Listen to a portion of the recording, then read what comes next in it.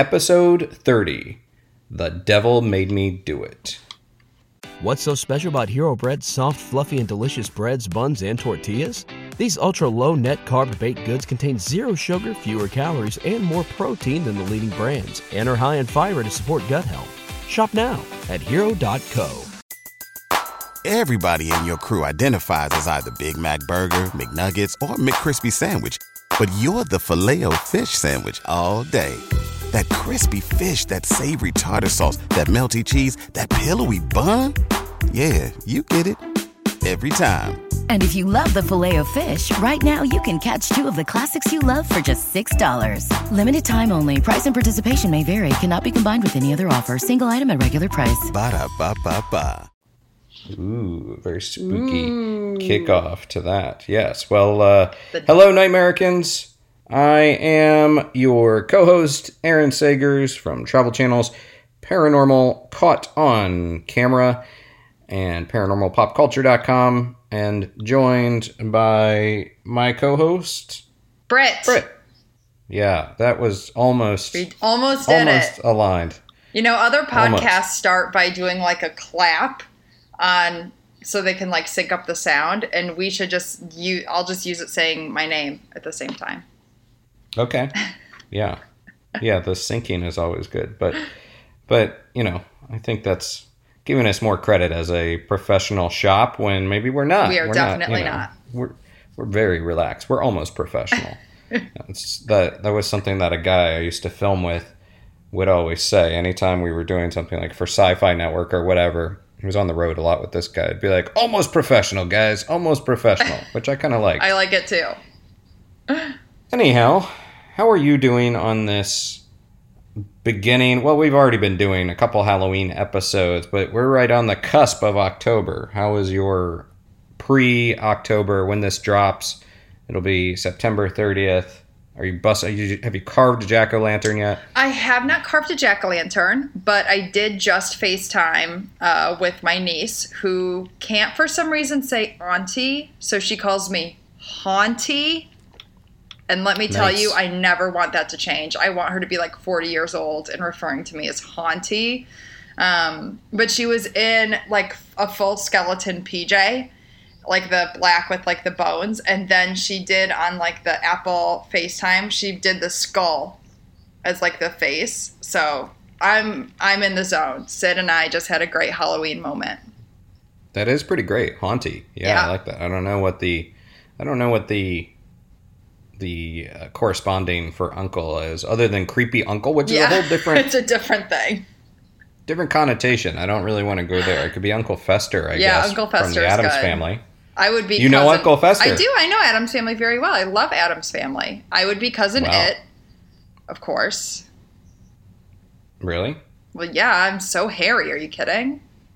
Well, I didn't want to bring it up. I am quite hairy as well. You are. Yes, that does look rather Cousin It. I look like Cousin It. Should I take a screenshot for our listeners? Done.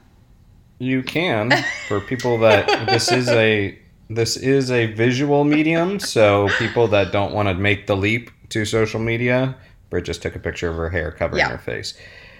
But yeah, I have not carved any jack-o'-lanterns, but I'm definitely in the Halloweeny spirit, and I'm already drinking out of a cup with googly eyes and a Frankenstein. That is awesome. Face on him. I love that.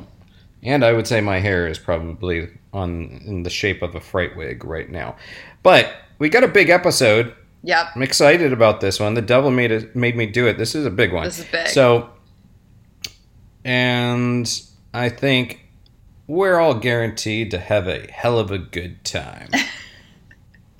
See, because we're going to talk about devil stuff.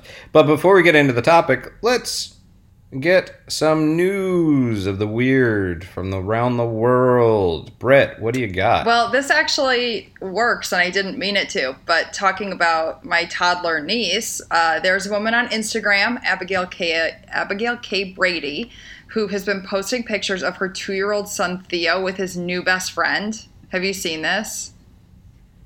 I don't believe so. His new best friend is a plastic, like, life-size Halloween skeleton.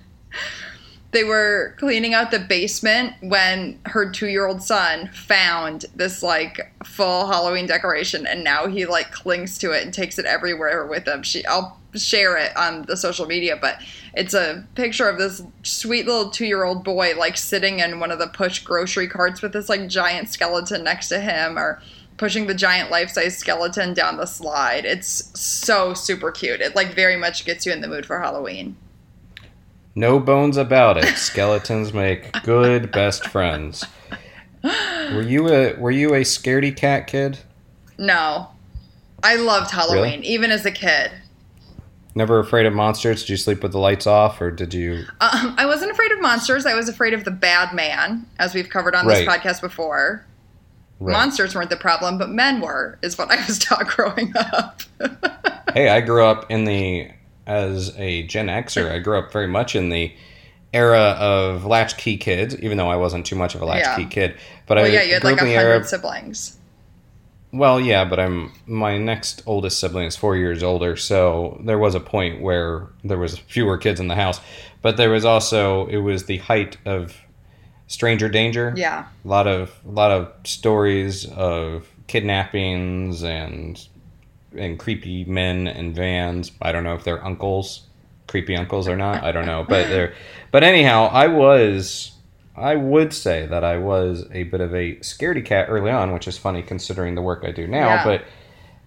And I'm gonna relate sort of similar to the little kid with the skeleton. I had a moment of realization as a child that when I was walking down the long hallway from my bedroom, which I shared with my brother Adam, and it was late at night and I had to pee so bad. Had to pee so bad. And it got to the point where it's like, I'm not going to be able to last the night without peeing. I'm going to have to get up and walk down the long spooky hallway. In the long spooky hallway, also, you walk by a sort of the entrance to a big, large great room and kitchen and everything and diner. So we felt very exposed as you're walking by.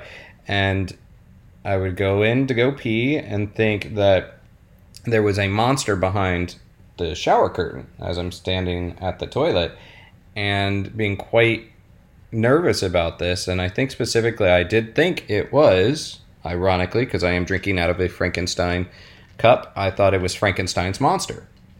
And because the monster is not named Frankenstein, Correct. but we'll let that slide.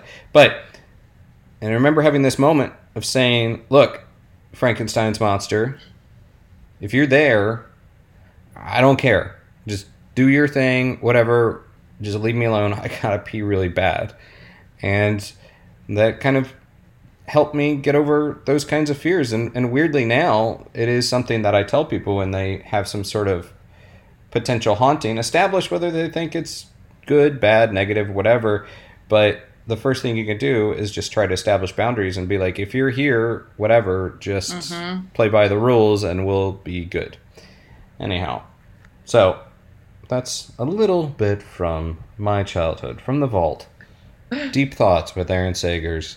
Let me get into my news story. So this is topical, considering what we're going to be talking about. But the headline out of the Oregonian in Portland, Oregon, is once a church, the Devilish Little Things Museum now houses a wicked collection. And this Marian Held is the owner, curator, and occupant of the Devilish Little Things Museum. And it's a antique collection in a former church in Vancouver, even though this was reported in the Oregonian. She's from Germany originally. She grew up with fairy tales, and she created this collection of objects from the 19th and 20th centuries featuring little devils carved in tobacco pipes, clocks, nutcrackers, tonic bottles. And it's not like devil, capital D, or Satan. It's more like playful little devils inspired by the fairy tales and folk tales from Europe. So imps, Mephisto, Krampus, satyrs. Krampus is scary. I love Krampus. Yeah.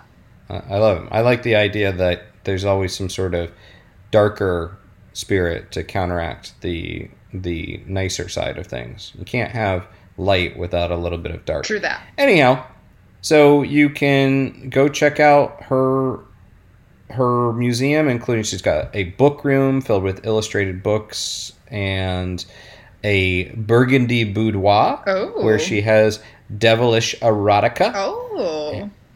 And have you been? Wait for it. There's also the Devil's Lounge, which is a bar, and it has a demonic statue that once graced an amusement park ride. However, the Devil's Lounge has absinthe-inspired glassware with tiki bar kitsch. Oh my God, you have to go. So I do have to go. I just learned about it. So I do once I'm traveling more, I will check it out. Yeah. So yeah. And what I find really interesting is that her two peak times are Halloween and Christmas. So I'm digging it. Yeah. So anyhow, the Devilish Little Things Museum, and you can read more about it at the Oregonian. So let's get into our topic. When you were a kid, so we're going to talk about the devil and sort of court cases and crimes associated with that. Now, growing up as a Catholic boy, the devil was a real thing. It was not just a representation of evil. The devil was a person, someone that very much existed, and his minions, his demons, provided a legitimate threat. And the idea of the devil has evolved a lot throughout the centuries. The Catholic Church co-opted certain imagery from pagan religions and pagan gods like Pan and Bacchus to create the devil image that we know with the cloven hooves, the horns, all that. But the devil was considered a real deal when I was a kid in my household. How about you? Not really, which is so interesting because I also went to Catholic school, but my immediate parents are not Catholic, so maybe that's why it didn't have as much of a, Your immediate parents as opposed to your lesser immediate, like the other. Do you have backup parents that? Well, I mean, I guess in a way I have a backup mother. My sister is 7 years older than me and probably considers herself my mother as well. But no, it wasn't a big deal in my house. Well, there was also, we could do an episode on the Satanic Panic, which you probably should. Well, we did. But not the full episode, but my 4th of July episode had a Satanic Panic element to it. Yeah. We could go into that. Yeah. We could do Ouija board history. But let's put a pin on that. Maybe we should talk about these things offline, like when we're actually planning episodes, instead of exposing everybody to the almost professional guys. Anyhow, yeah, the devil was a real deal, and I think part of it was because some of these cases that emerged in the early 80s that kind of lent the kind of cultural, it became part of the zeitgeist, I guess. Anyhow, should we hear about your story? Should we dive in? Let's dive in. I am doing the story of Jason Dalton, the devil's Uber driver. Wow. Have you heard of this story? I have, but I'm already taking slight umbrage with this because the devil would not use a rideshare app. The devil would have a really nice car service. Maybe he does, and not even car service, like a nice set of wheels. I picture him on a motorcycle, like a cool Indian. I view. You need to watch the show Good Omens. Oh yeah, I know you love it. It's not the devil, but it has a demon in it, played by David Tennant, who was also popular from Doctor Who. But yeah, I think he drives a Rolls Royce or something. That makes sense. I think the devil, he's not going to do a Corvette because that's too midlife crisis-y. I don't think he's riding around in a limo. I think he would have like a nice kind of cool sedan or something, or some sort of cool car. Maybe not a cool sedan. I don't know. Motorcycle too sometimes. I think when he wants to get out there. Yeah. Feel the wind going through his flaming hair. Anyhow, tell me about the devil's Uber driver. Well, within 4 hours and 42 minutes on February 20th, 2016, 6 people were murdered and 2 were injured by Uber driver Jason Dalton in Kalamazoo, Michigan, because Jason claims the Uber driver app was acting as a vehicle for the devil and took over his mind, requiring him to act out for Satan. Interestingly, Jason was an ordinary man up until that day. He was a husband, a father to 2 kids. He was a full-time insurance adjuster and drove for Uber on the side. One thing that did stuck his neighbors as odd, though, was that he would shoot for hours in the backyard of his home in Cooper Township, which is just a little bit north of Kalamazoo, Michigan. And, like, shooting guns in that area isn't the most unusual thing, but for them it was like the length of time that he would be out there. And he didn't have an automatic rifle, but they said he would click it so fast it would almost sound like it was an automatic. Wow. Yes. So, just a little red flag. On the morning of February 20th, Jason and his buddy went gun shopping, and Jason ended up buying a new jacket that had a special pocket to conceal a handgun. At 4 p.m., he turned his Uber app on, saying that he was ready to drive and was routed to pick up a passenger. But after picking this guy up, Jason got a call, and when he hung up on this call, he started driving incredibly erratically. He drove up a median, he drove into another lane, just kind of driving crazy. The passenger was understandably freaked, and when they got to a stop sign, the guy jumped out and called 911, reporting the car and the license plate to the police.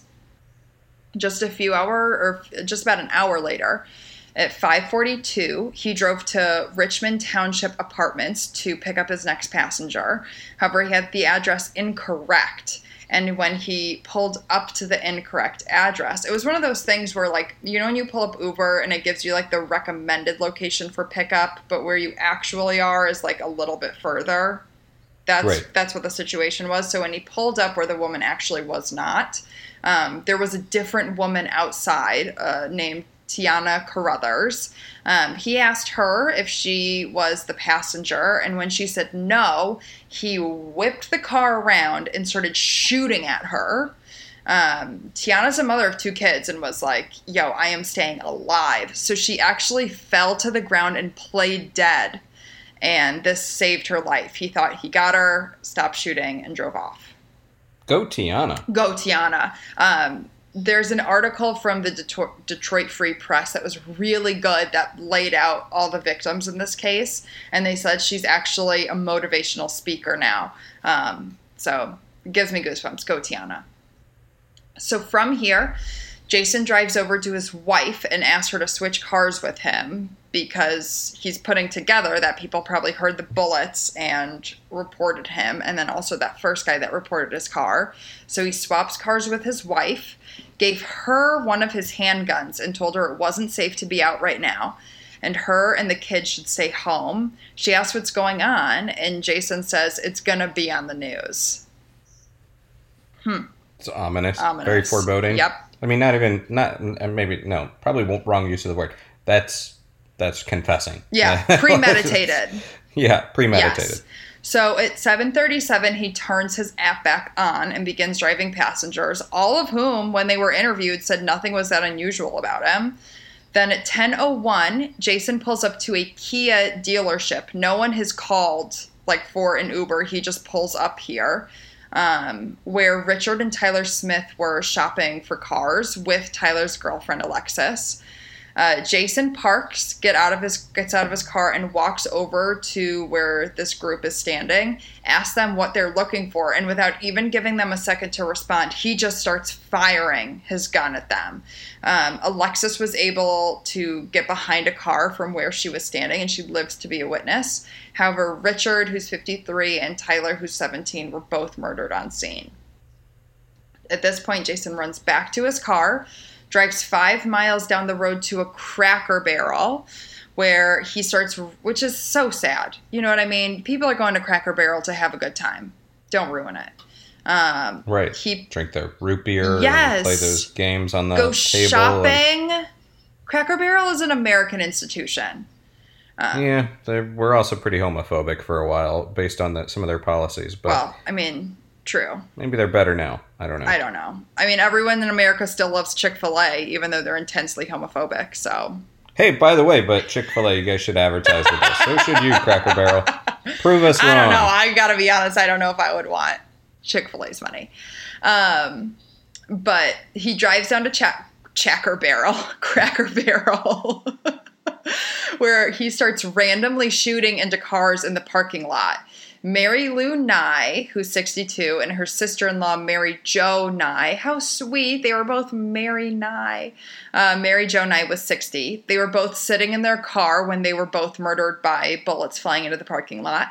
They'd gone to their restaurant with their friend Judy Brown, who was 74. She was sitting in the car directly next to them with 68-year-old Barbara Hawthorne and her granddaughter, 14-year-old Abigail Kopf. The insane thing about this story, they're all shot. All these women die except for Abigail. Shockingly, she was shot in the brain. Her skull was shattered. She survived. She had like a metal plate put in her brain, but after 2 years of therapy, she was able to go back to school. So, incredible. The police had been on the lookout for him after the first 911 call before Tiana was shot, and then, of course, once Tiana was shot, and people called after that. But he switched cars, throwing them off. However, the Kia dealership had incredible high-tech cameras, and they were able to get a really good picture of him from these cameras, and they sent it out on the news. They put it out on their Facebook page, and they had a really good description on the radio, so everyone kind of knew right away what was happening and were on the lookout. However, he was still picking people up on Uber. Wow. He was still driving. At 12:12, he picked up 4 people who were going to their hotel, and having heard what was going on in the news, one passenger told police he laughed and asked Jason jokingly if he was the shooter. And Jason was like, no, and apparently wasn't very friendly to them for the rest of the ride. Insane. He then picked up another 3 people, and when he was dropping them off, police saw these people getting out of the car, saw the Uber sticker on the back window of the car, connected the dots to what was happening, called for backup, and they were able to pull him over and arrest him at 12:40. He confessed to the shootings, and he blamed the Uber app for what went on because it summoned the devil within him. So his explanation for this is so weird to me. He claims that the logo for Uber looks like the logo for the Order of the Eastern Star. Okay, first of all, it doesn't at all. And also, the Order of the Eastern Star is a Freemasons group that allows women. It has religious undertones, but does not have anything to do with devil worship. And they actually raised $500,000 for Alzheimer's research in the last few years. So, like, putting it on this organization that is why it looked like the Uber logo looked like their logo and that made him act like the devil is insane to me. Right. And I have thoughts, but when you can continue your story. Well, he went through a psych examination before the trial started, and they said he was fit to stand trial, that he was not, psychically impaired. But when Tiana was testifying, he started shouting things you couldn't tell, not real words, and was screaming and was taken away. The rest of the trial, he was in another room and was Skyped in. His lawyer for years was fighting for a legal insanity defense, but the trial was pushed back for 3 years for, other things. And then finally in 2019, he actually pled guilty and was sentenced to life in prison without the possibility of parole. Interestingly, he is in the same prison where Jack Kevorkian was kept. Okay. But that's a story. Most of my information I got from the Detroit Free Press. They had really good coverage on the Kalamazoo Uber shootings. I mean, my main thought is he is claiming to blame it on the devil. I don't think that is really accurate. I think it was all premeditated. The fact that he gave his wife a gun, and I forgot to mention when he was pulled over by police, he was not only wearing the jacket he bought where you could conceal a weapon, he also was wearing a bulletproof vest. So, like, maybe Uber drivers go out with bulletproof vests on. It could be smart, but it just, to me, felt very premeditated. Yeah, it does. The interesting thing is that the notion of the devil or evil communicating with you through electronic devices or an app, I guess in this case, which is part of a phone, but is an interesting one because on one hand, I don't rule it out. On the other hand, I mean, as far as heard a lot of weird claims throughout my years about people that have said that they've been attacked by evil entities. Certainly sounds premeditated, as you said. Yep. But my additional thoughts on that is sort of on a personal note. The Order of the Eastern Star, yeah, they're not an evil organization. To my knowledge, they are Masonic, but interestingly, so the Order of the Eastern Star has these kind of subgroups, and for kids and stuff that are connected to, that are children of master masons and things like that. And one of those groups is the Rainbow Girls. And that was, I think, my first sort of official girlfriend. She was a rainbow girl. Oh my God, what does that mean for her?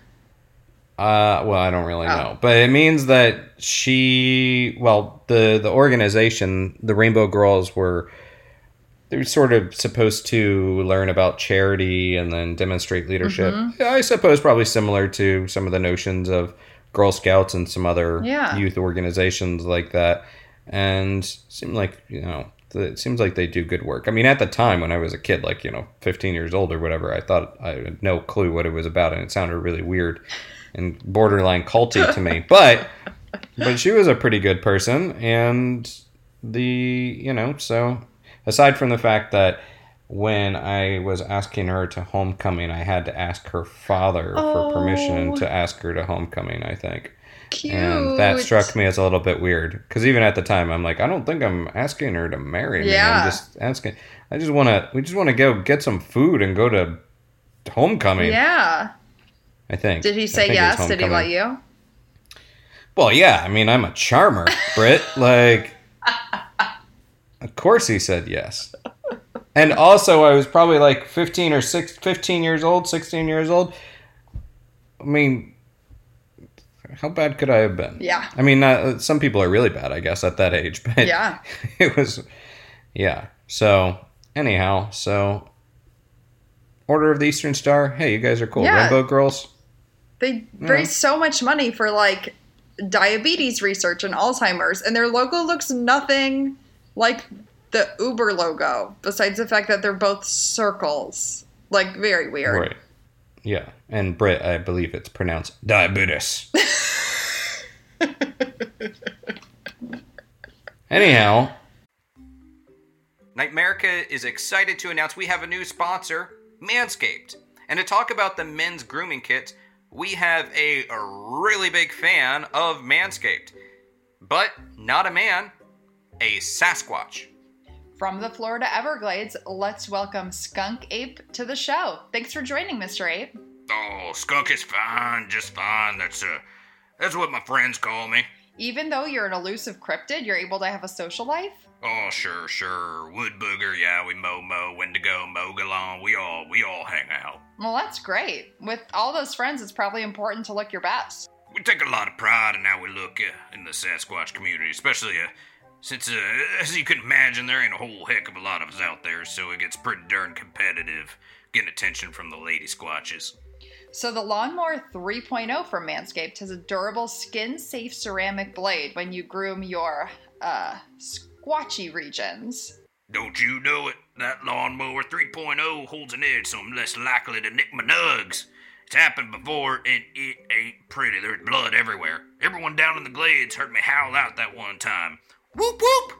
That's what it sounded like when I nicked my nugs. But not with this lawnmower 3.0.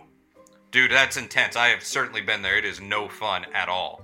Skunky, I imagine grooming down there probably takes a lot of time because you're a pretty big guy. Well, you know what they say about big feet.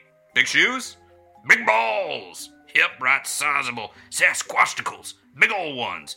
But with them lithium-ion batteries, I can charge that puppy up on the USB dock. I can use it for 90 minutes. It's even waterproof, so I can fire it up in the glades and take a good long time, getting my Squatchicles right where they needs to be. Well, with that waterproof technology, that's got to be helpful in the glades. Or even for a human like me who uses the shower. Is the Manscaped Lawnmower 3.0 getting you noticed down there? Only in the right ways. All the lady squatches or men, no judgment, they take notice. But I can still stay hidden, cause with that quiet stroke technology, it does not make a lot of noise and attract unwanted looky-loos. And that's a very important part of the Squatch code. You gotta stay undercover, you know. I can even groom up my Squatchicles in the middle of the night, cause it's got an LED light on it, so you can see where your Patterson and Gimlin are. It's a memorable pair. And speaking of memorable pairs, you also like the Manscaped Crop Preserver Ball Deodorant and Crop Reviver Ball Toner? Well, you might have heard I have a bit of an odor issue, hence the nickname Skunky. And with the Florida humidity, I can smell pretty darn ripe down there. So I use that Manscaped ball deodorant to make the Squatchicles smell fresh as a daisy, and the ball toner to freshen up when skunk turns to funk. Maybe we should start calling you Flowers instead of Skunky. Well, Skunky, if you or your Squatch buddies or any listeners out there want to groom safely, and who doesn't, head over to manscaped.com and enter code NIGHTMARICA for 20% off plus free shipping off your order. For one more time, that's Squatchscaped. No, it's not. It's Manscaped. Manscaped, the right tools for the job. What's so special about Hero Bread's soft, fluffy, and delicious breads, buns, and tortillas? Hero Bread serves up 0 to 1 grams of net carbs, 5 to 11 grams of protein, and high fiber in every delicious serving. Made with natural ingredients, Hero Bread supports gut health, promotes weight management, and helps maintain blood sugar. Hero also drops other limited edition ultra-low net carb goodies like rich, flaky croissants and buttery brioche slider rolls. Head to hero.co to shop today. So should I dive into my story? Go for it. Let's hear. I'm really excited. I mainly did my story so I could hear your story. Okay. Otherwise, we wouldn't have done this podcast. Yeah. You're like, okay, fair enough. Well, your story took place in 2016, was it? Yes. Right. So that's fairly recent. So this idea of the devil made me do it is still happening. But let's go back to 1981, March 1981. I'm going to start with a quote. Quote, "The courts have dealt with the existence of God. Now they're going to have to deal with the existence of the devil." And that's a quote given to the New York Times in March 1981. So Brookfield, Connecticut. Brookfield, Connecticut was a scenic southwestern town in the state, heavily Roman Catholic with a population of 13,000 people. And this pretty small town managed to reach its 193rd birthday in 1981 without a recorded homicide. Wow. Yeah, but that record was broken February 16th that year when Arnie Cheyenne Johnson, a 19-year-old tree surgeon, killed his friend Alan Bono, who was 40 years old. But if you believe the Johnson family and his fiance and her family and his lawyer and famous paranormal investigators Ed and Lorraine Warren, it was not Arnie Cheyenne Johnson that was responsible. It was the devil who was behind this murder. And this became quite a big case, reported in so many news media, and actually, as reported by the Washington Post in 1981, Wanda Johnson was Arnie's sister. She was 15 at the time, and she explained the scene as such. So Alan Bono was an adventurous guy who had lived in Australia and Florida. He had some travels under his belt, and he told stories that captivated the young Arnie, who was known as Cheyenne to his friends, and his girlfriend slash fiance, Debbie Glaitzer. Now, Debbie and Arnie would hang out, and actually Debbie worked at the dog kennel and grooming salon that Bono managed. So on February 16th, they went out, and Bono bought lunch for Arnie and Debbie, as well as little sister Wanda, Arnie's other little sister Janice, and their young cousin Mary.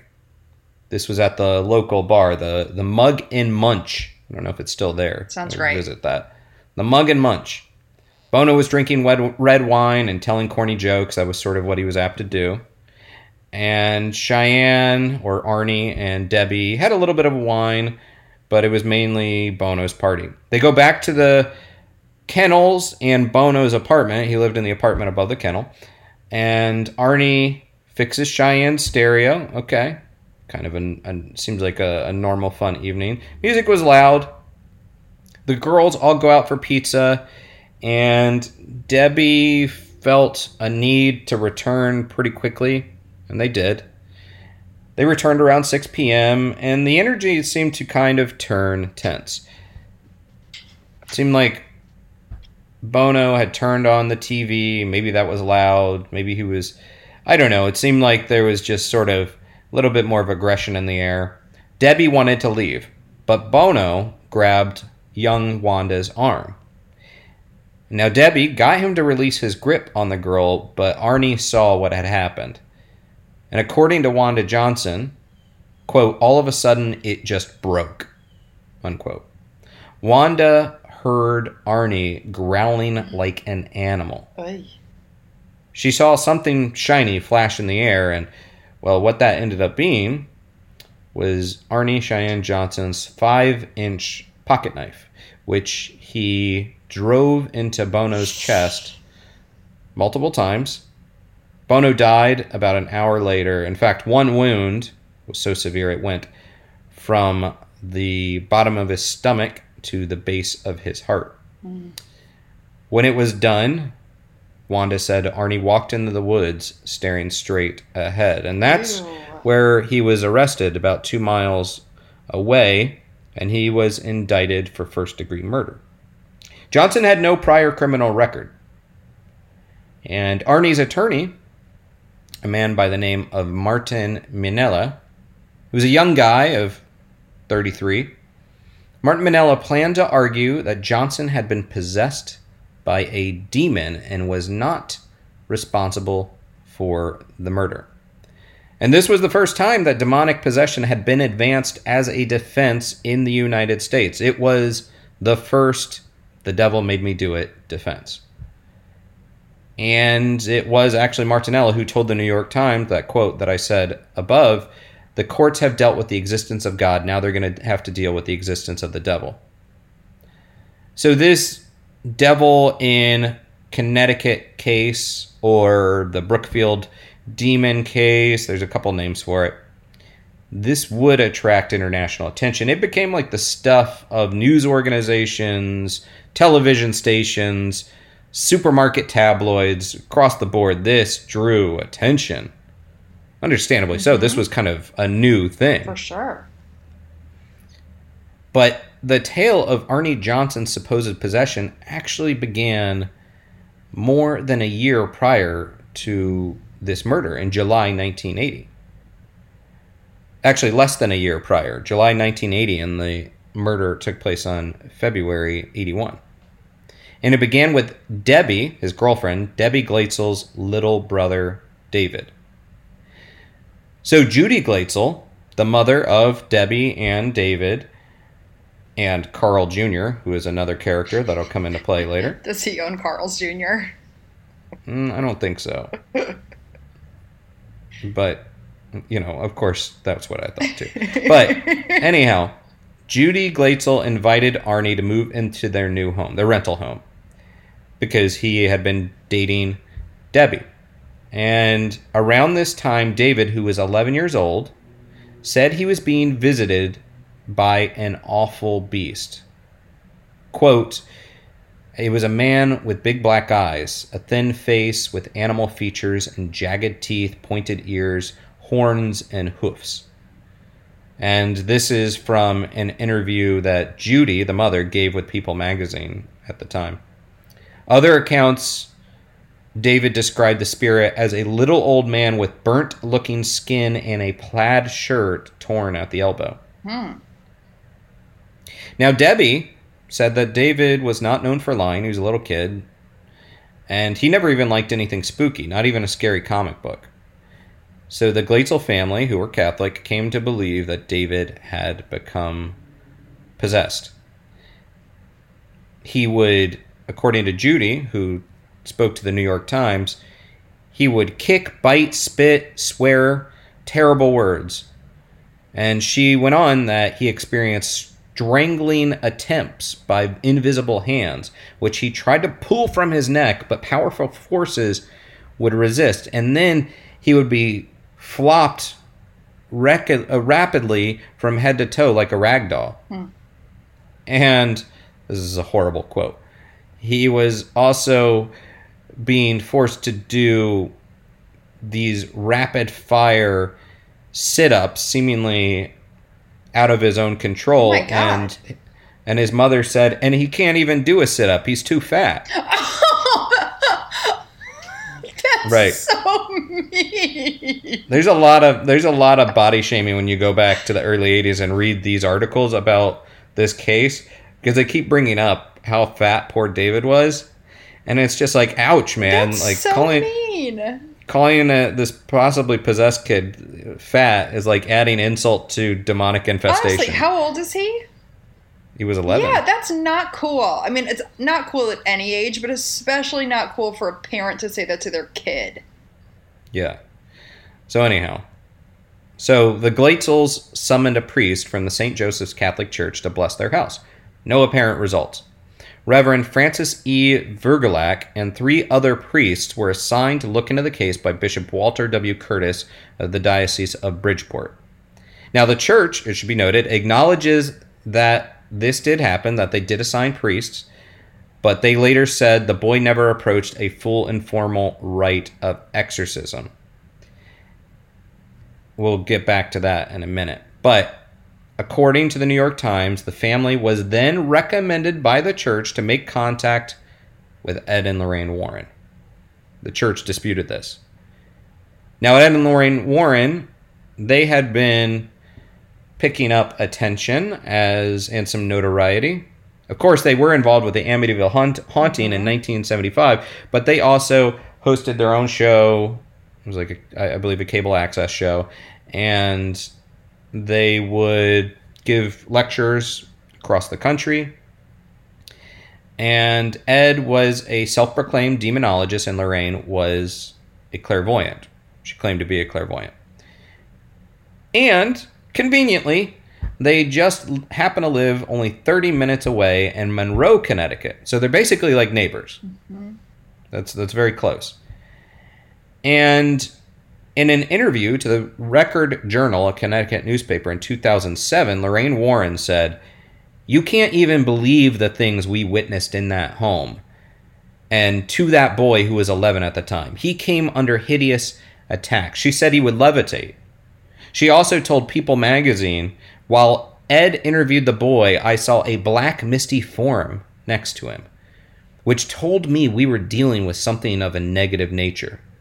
Soon the child was complaining that invisible hands were choking him," much like Mother Judy said, "and there were red marks on him. He said that he had the feeling of being hit." Over time, David began to miss classes. He also gained 60 pounds in the next few months. And he was already so fat. let's I'm not I'm not let's not add to the body no, shaming I was of only poor saying David. that because that's obviously what his mother is saying. I don't believe in body shaming. Okay. So, and he would growl, hiss, speak in strange noises, suddenly start reciting passages from the Bible or from Milton's Paradise Lost.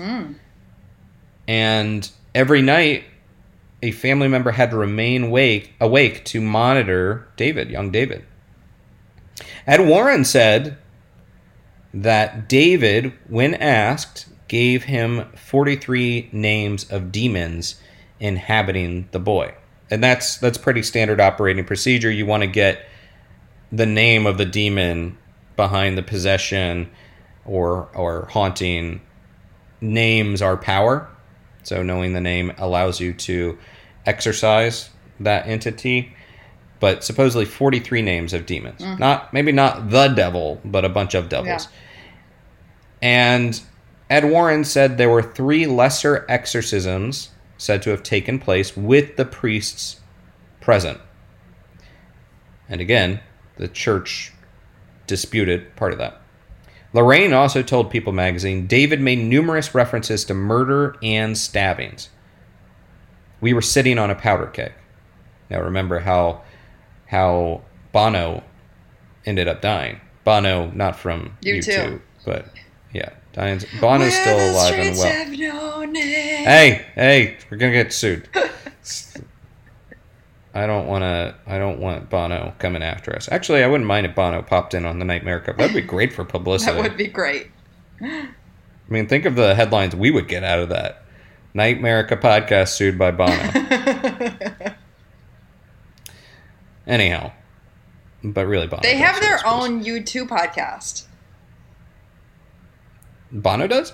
No, someone else does, and Bono guest starred on it. Really? Yeah. That's pretty cool. Yeah. We should maybe get those guys on it. All right, I'm going to call my people, see if we can get Bono. Anyhow, so let's continue.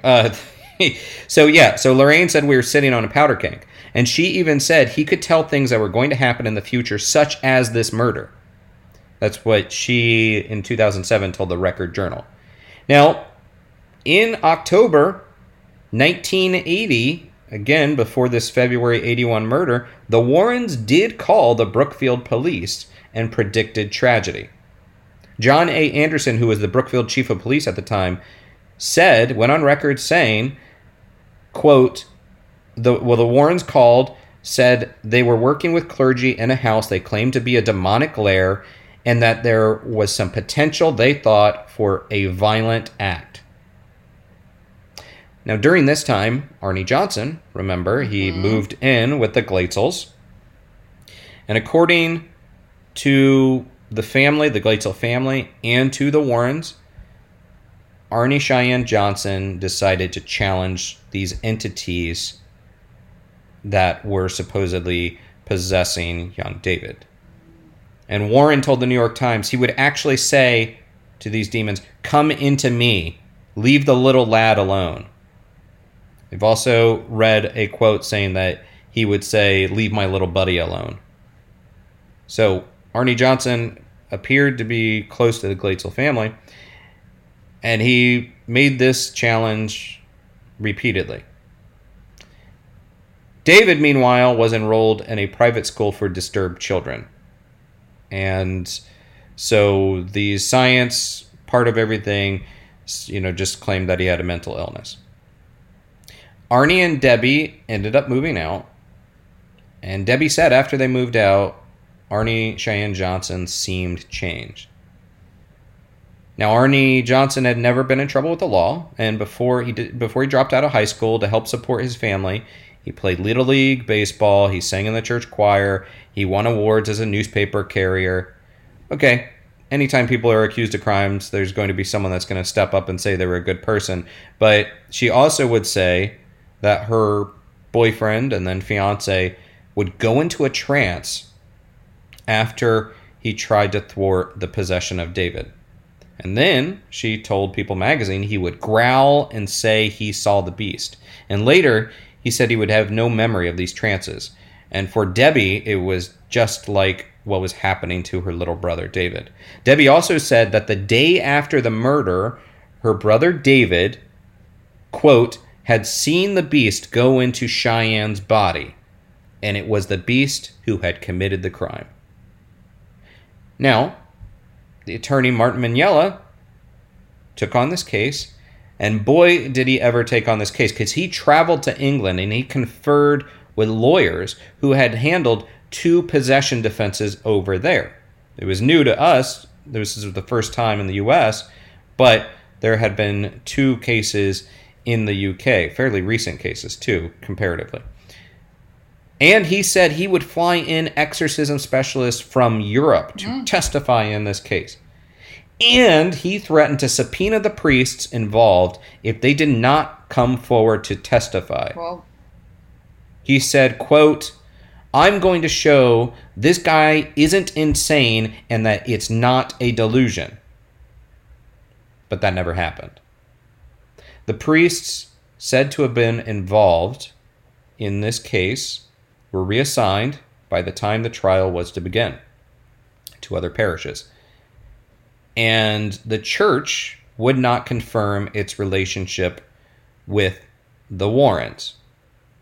And the diocese did acknowledge that Father Vergulac and 3 priests from St. Joseph's worked to resolve the boy's affliction. However, the diocese also said one of the reasons a formal exorcism had not been authorized for David is that the family had not consented to the psychological tests the church considered necessary.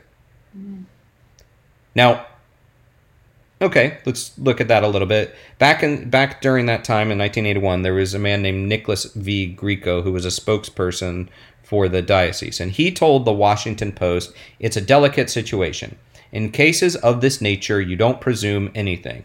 Through prayers and through observation, you make a decision. Lots of things we can explain through psychology, and yet we cannot explain everything rationally. What we're looking for is a balance. These things do exist, these things meaning demons and possessions. These things do happen, but not that often. So he's saying that it was the Glatzel family that kind of stonewalled the church because they didn't agree to the full psychological workup. But Judy Glatzel, mother of David, said she had paid for a psychologist, paid $75 an hour, which I imagine is quite a bit of money. Yeah, and back then. This psychologist, even now, wanted her to return with the whole family. Maybe not now as far as psychologists, but $75 for the hour. Wanted her to return with the entire family. And she said, look, it should be up to church officials to arrange this psychological testing if they want it. That will satisfy their requirements. But honestly, all of this ended up being a moot point for Arnie Cheyenne Johnson's case. Because when the trial began on October 28, 1981, it's perfect timing, Halloween season trial with the Devil Made Me Do It defense. But the judge refused to allow Johnson's defense of innocent by demonic possession. Rather, the plea shifted to not guilty due to self-defense. Arnie Cheyenne Johnson was convicted on November 24th, 1981. It's a pretty short case. Yeah. And I think the jury deliberated for 3 days, over 15 hours. They were not allowed to consider anything involving the demonic possession. So they had heard some of it, but they weren't allowed to consider it. He was convicted of first-degree manslaughter. He was sentenced to 10 to 20 years in prison, but he only served 5. By 1983, so 2 years later, a TV movie was made based on the case. It was called The Demon Murder Case.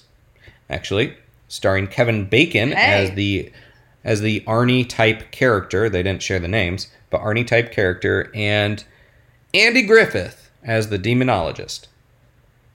Also that year, you know who Andy Griffith is, right? No. Oh. Okay. Who is he?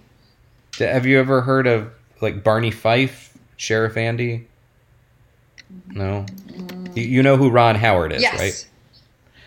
So Ron Howard, the director, no, that's Henry Winkler. Oh. And that was Happy Days. Ron Howard was eventually on Happy Days, but Henry Winkler, who was also on Happy Days, was the one that said, "Hey." Yeah. But it's Happy Days. I know what you mean. The Fonz. Yeah. Yeah, but before, when he was a little kid, Ron Howard was also a child actor, and he was on a show called The Andy Griffith Show in Mayberry. You've heard of Mayberry, right? Okay. Have you heard of Matlock? Yes. Okay, Andy Griffith also later played Matlock. Okay. This is not the Brits Pop Culture Blind Spot podcast. We'll get to that. Anyhow. That's on the Patreon. Yeah, Andy Griffith played the demonologist. Also that year in 1983, remember only 2 years later, Gerald Brittle, with help from the Warrens, published the book called The Devil in Connecticut. And the Glatzel family received $2,000 in profits from the book. Seems kind of low to me, but I don't know what the actual profits were of the book. Meanwhile, Arnie Johnson and Debbie Glatzel got married. And interesting. To my knowledge, now this is where it takes some twists. Well, it's already been taking twists and turns. Even as far as the diocese and the Warrens said they were working with the diocese, but the church has a policy of not commenting on these things. So if it was true, if it wasn't true, they weren't going to say anything, because exorcisms, especially during that time, were a very hush-hush kind of thing within the Catholic Church. So it's impossible to say who's telling the truth or not. If the church did work with the Warrens, did request their help or not. Anyhow, so to my knowledge, David never spoke out about his case, the young David. But his brother Carl Glatzer Jr., Carl Jr., did. He said he recovered and that his brother David went on to own a construction business. He might co-own it with Carl Jr. But Carl Jr. said, and this started developing in 2007, said the Warrens, quote, saw a gold mine. And Glatzel, in an interview with the Record Journal, said that they were using the family. Now, again, the Warrens never accepted fees for conducting demonic investigations. They did lecture quite a bit, which is okay. I lectured quite a bit. Not as much as the Warrens. And they would earn at that time upwards of $1,000 per lecture. And as I said, they hosted their local TV show, Ghost Hunting with Ed and Lorraine Warren. But Carl Jr. said that they manipulated his family. Now, Debbie Glatzel, sister of David, fiance, then wife of Arnie, said no. She did, it was reported, according to the New York Times, she had attended one of the Warrens' lectures before the murder case, but that doesn't necessarily mean she was influenced. I mean, the Warrens were becoming quite popular. But Carl Jr. said he and his brother, so the book was published in 1983 when Carl Jr. was quite young and David was still quite young, 13 at that point. And the book was republished in October 2007. And Carl Glatzer Jr. sued the Warrens and author Brittle because he said they invaded their privacy and didn't have permission to tell his story. And Carl Jr. said he and his brother were shunned by friends and classmates and had trouble getting work later in life because of the notoriety of the case. And in a press release for his own book, I don't think the book actually ever came out, but Carl Jr. said, put simply, they robbed us of our childhood and our education, something we can never get back. And he viewed this suit against the Warrens as a matter of justice. But Debbie Glatzel and Arnie Johnson said Carl Jr. was just out for his own money. And for the Warrens' part, obviously, they've both passed away. Lorraine Warren passed away last year, and Ed, I think, passed away shortly before, maybe 2005, 2006, before this lawsuit came up. But this should have, the Warrens believe that this case really could have set this legal precedent for the legal acknowledgement of demonic possession. And Ed Warren really wanted to go in and show evidence, what he believed was evidence, that would have proven in a court of law that the devil exists. This was something they wholeheartedly believed in. And this, so I think that kind of dealt a blow to Ed Warren in particular, that he couldn't do that because they weren't able to show that that evidence in case. I actually did interview Judy Spera, who is the daughter of Ed and Lorraine Warren. And she knew Debbie Glatzel personally. And she said that at the time, she remembers this Devil in Connecticut case as being the one her parents spoke about the most.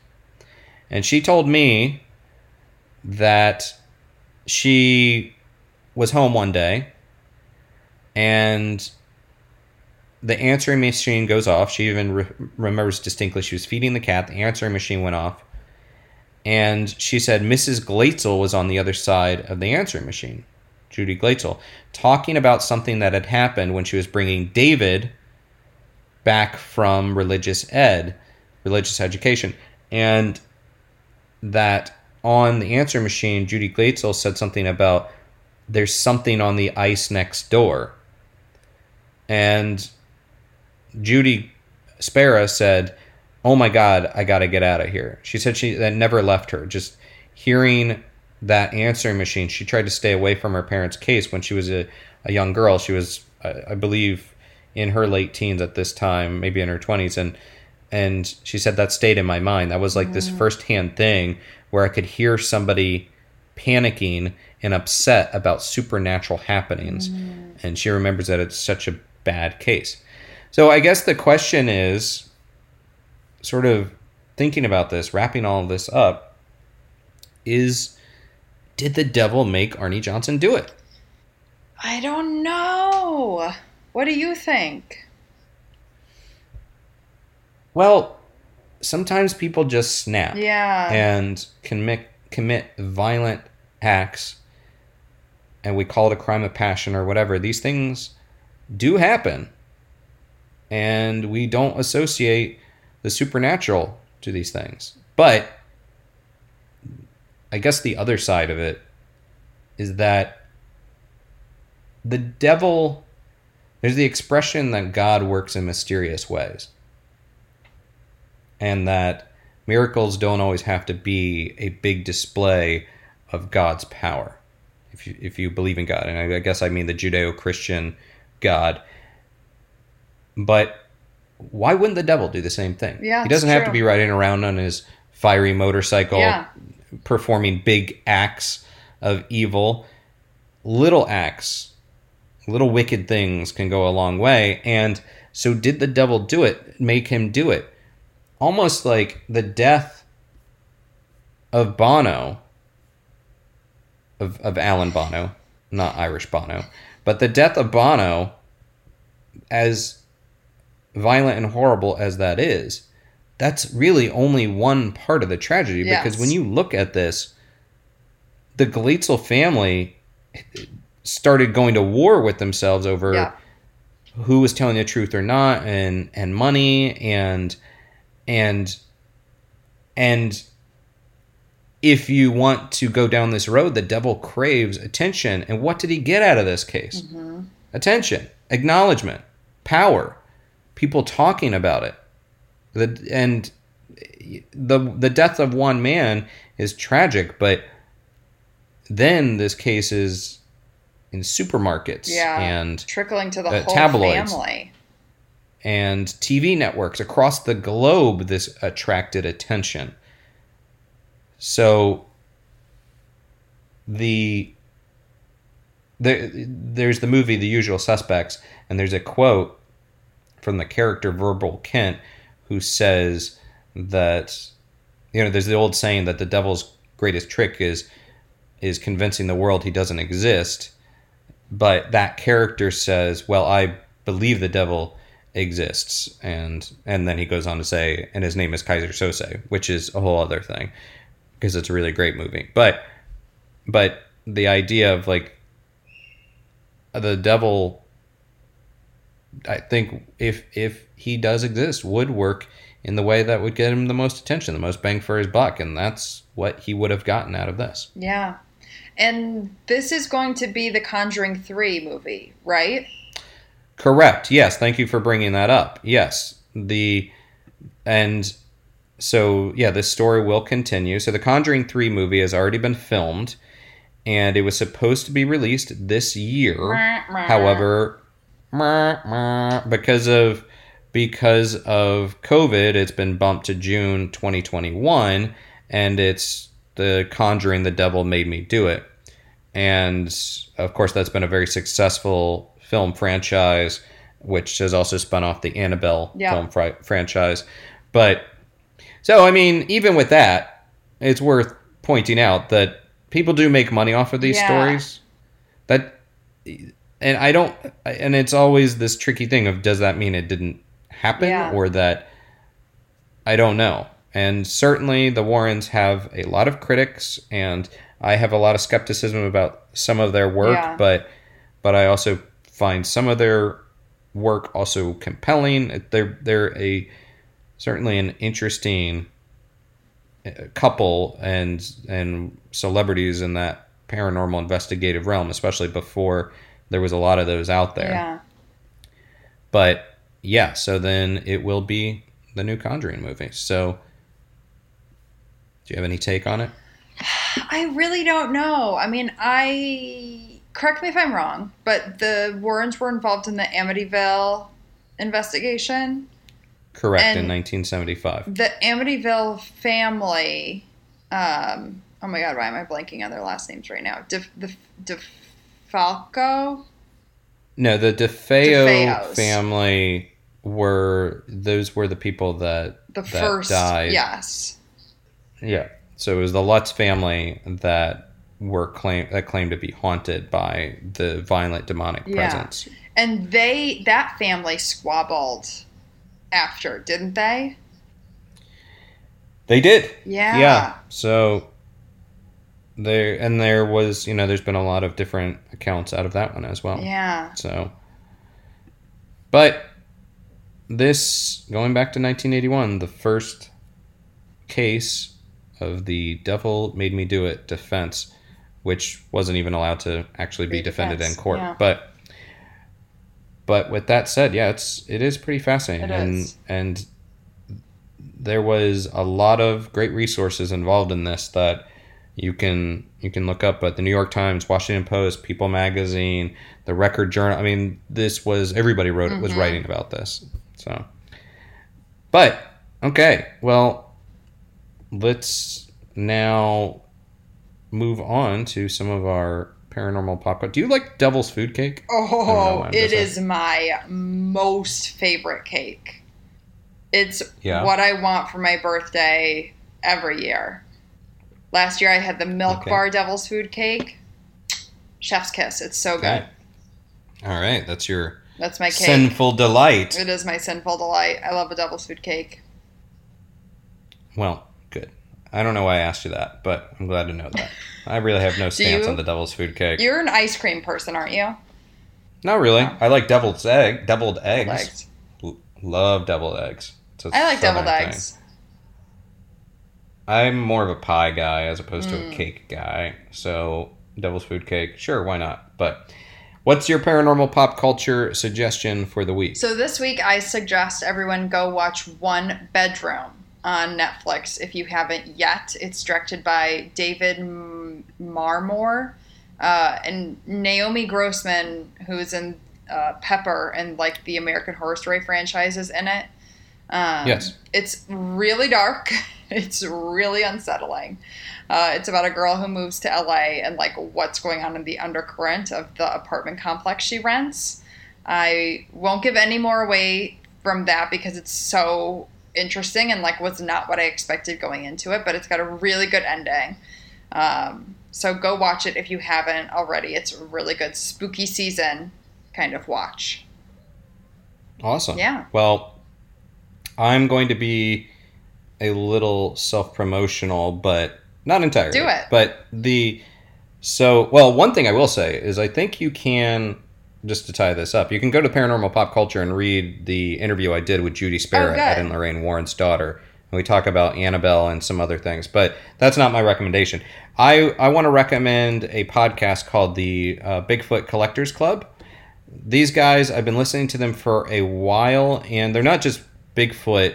The name, they're not just collecting Bigfoot. They're collecting stories about aliens, ghosts, everything, and they have a lot of celebrity guests. They're hosted by Michael McMillian, who was on True Blood, and Bryce Johnson, who was in Willow Creek, which is a Bigfoot horror movie. But the podcast itself is just really entertaining. It's a very kind of fun, lighthearted, accessible look at the paranormal. And their 100th episode especially, I happen to really enjoy. They had comedian Paul Scheer on there talking about his own paranormal experiences. But oh my God, I have to listen. But the self-serving part of this, and this is also why you should listen, is so I've been working with the website Den of Geek to do the Paranormal Pop Culture Hour, where I bring on different hosts. I've had Amy Bruni from formerly of Ghost Hunters, currently of Kindred Spirits, and she now has a book coming out called Life with the Afterlife. And Jason Sorrell, a Haunted Mansion Imagineer.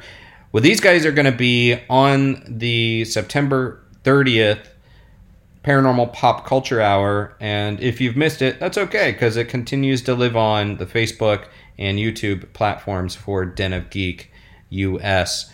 So I'm excited to have a chat with those guys, but even if you don't check that out, listen in to the Bigfoot Collectors Club and let me know what you think about it. Cool. I'm excited. I'm excited too. I'm glad you're excited. It makes me excited that you're excited. A lot of excitement to go around. I'm excited for these, even though these are longer episodes, I'm excited for these deep dives. Yeah, these in good Halloween-y stuff. Yeah. I feel like a lot of people found us from the Witches episode. So if you guys are new, welcome. We're happy to have you here. Yeah. And we want to know, are you a good witch or are you a bad witch? Yeah. Or are you a sandwich? Heyo. Say goodbye to your credit card rewards. Greedy corporate mega stores, led by Walmart and Target, are pushing for a law in Congress to take away your hard-earned cash back and travel points to line their pockets. The Durbin-Marshall credit card bill would enact harmful credit card routing mandates that would end credit card rewards as we know it. If you love your credit card rewards, tell your lawmakers, hands off my rewards. Tell them to oppose the Durbin-Marshall credit card bill.